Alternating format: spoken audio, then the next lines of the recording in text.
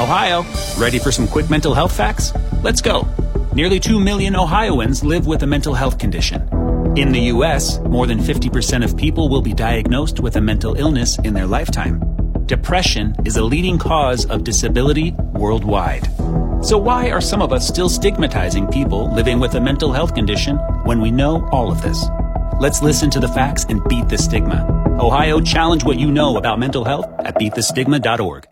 Earlier, I was telling Matt how hot my house was. 26 degrees. He said, you can cook a rotisserie chicken in there, no problem. Yes, slowly but surely. Might rot in the process, but I could probably do it after a few days. But it reminded me of a meme that I saw a few months ago that's been circulating about how hard you need to slap a chicken to cook it. Somebody actually decided to do math on this, assuming that, average chicken slaps, all that kind of stuff. They did the math.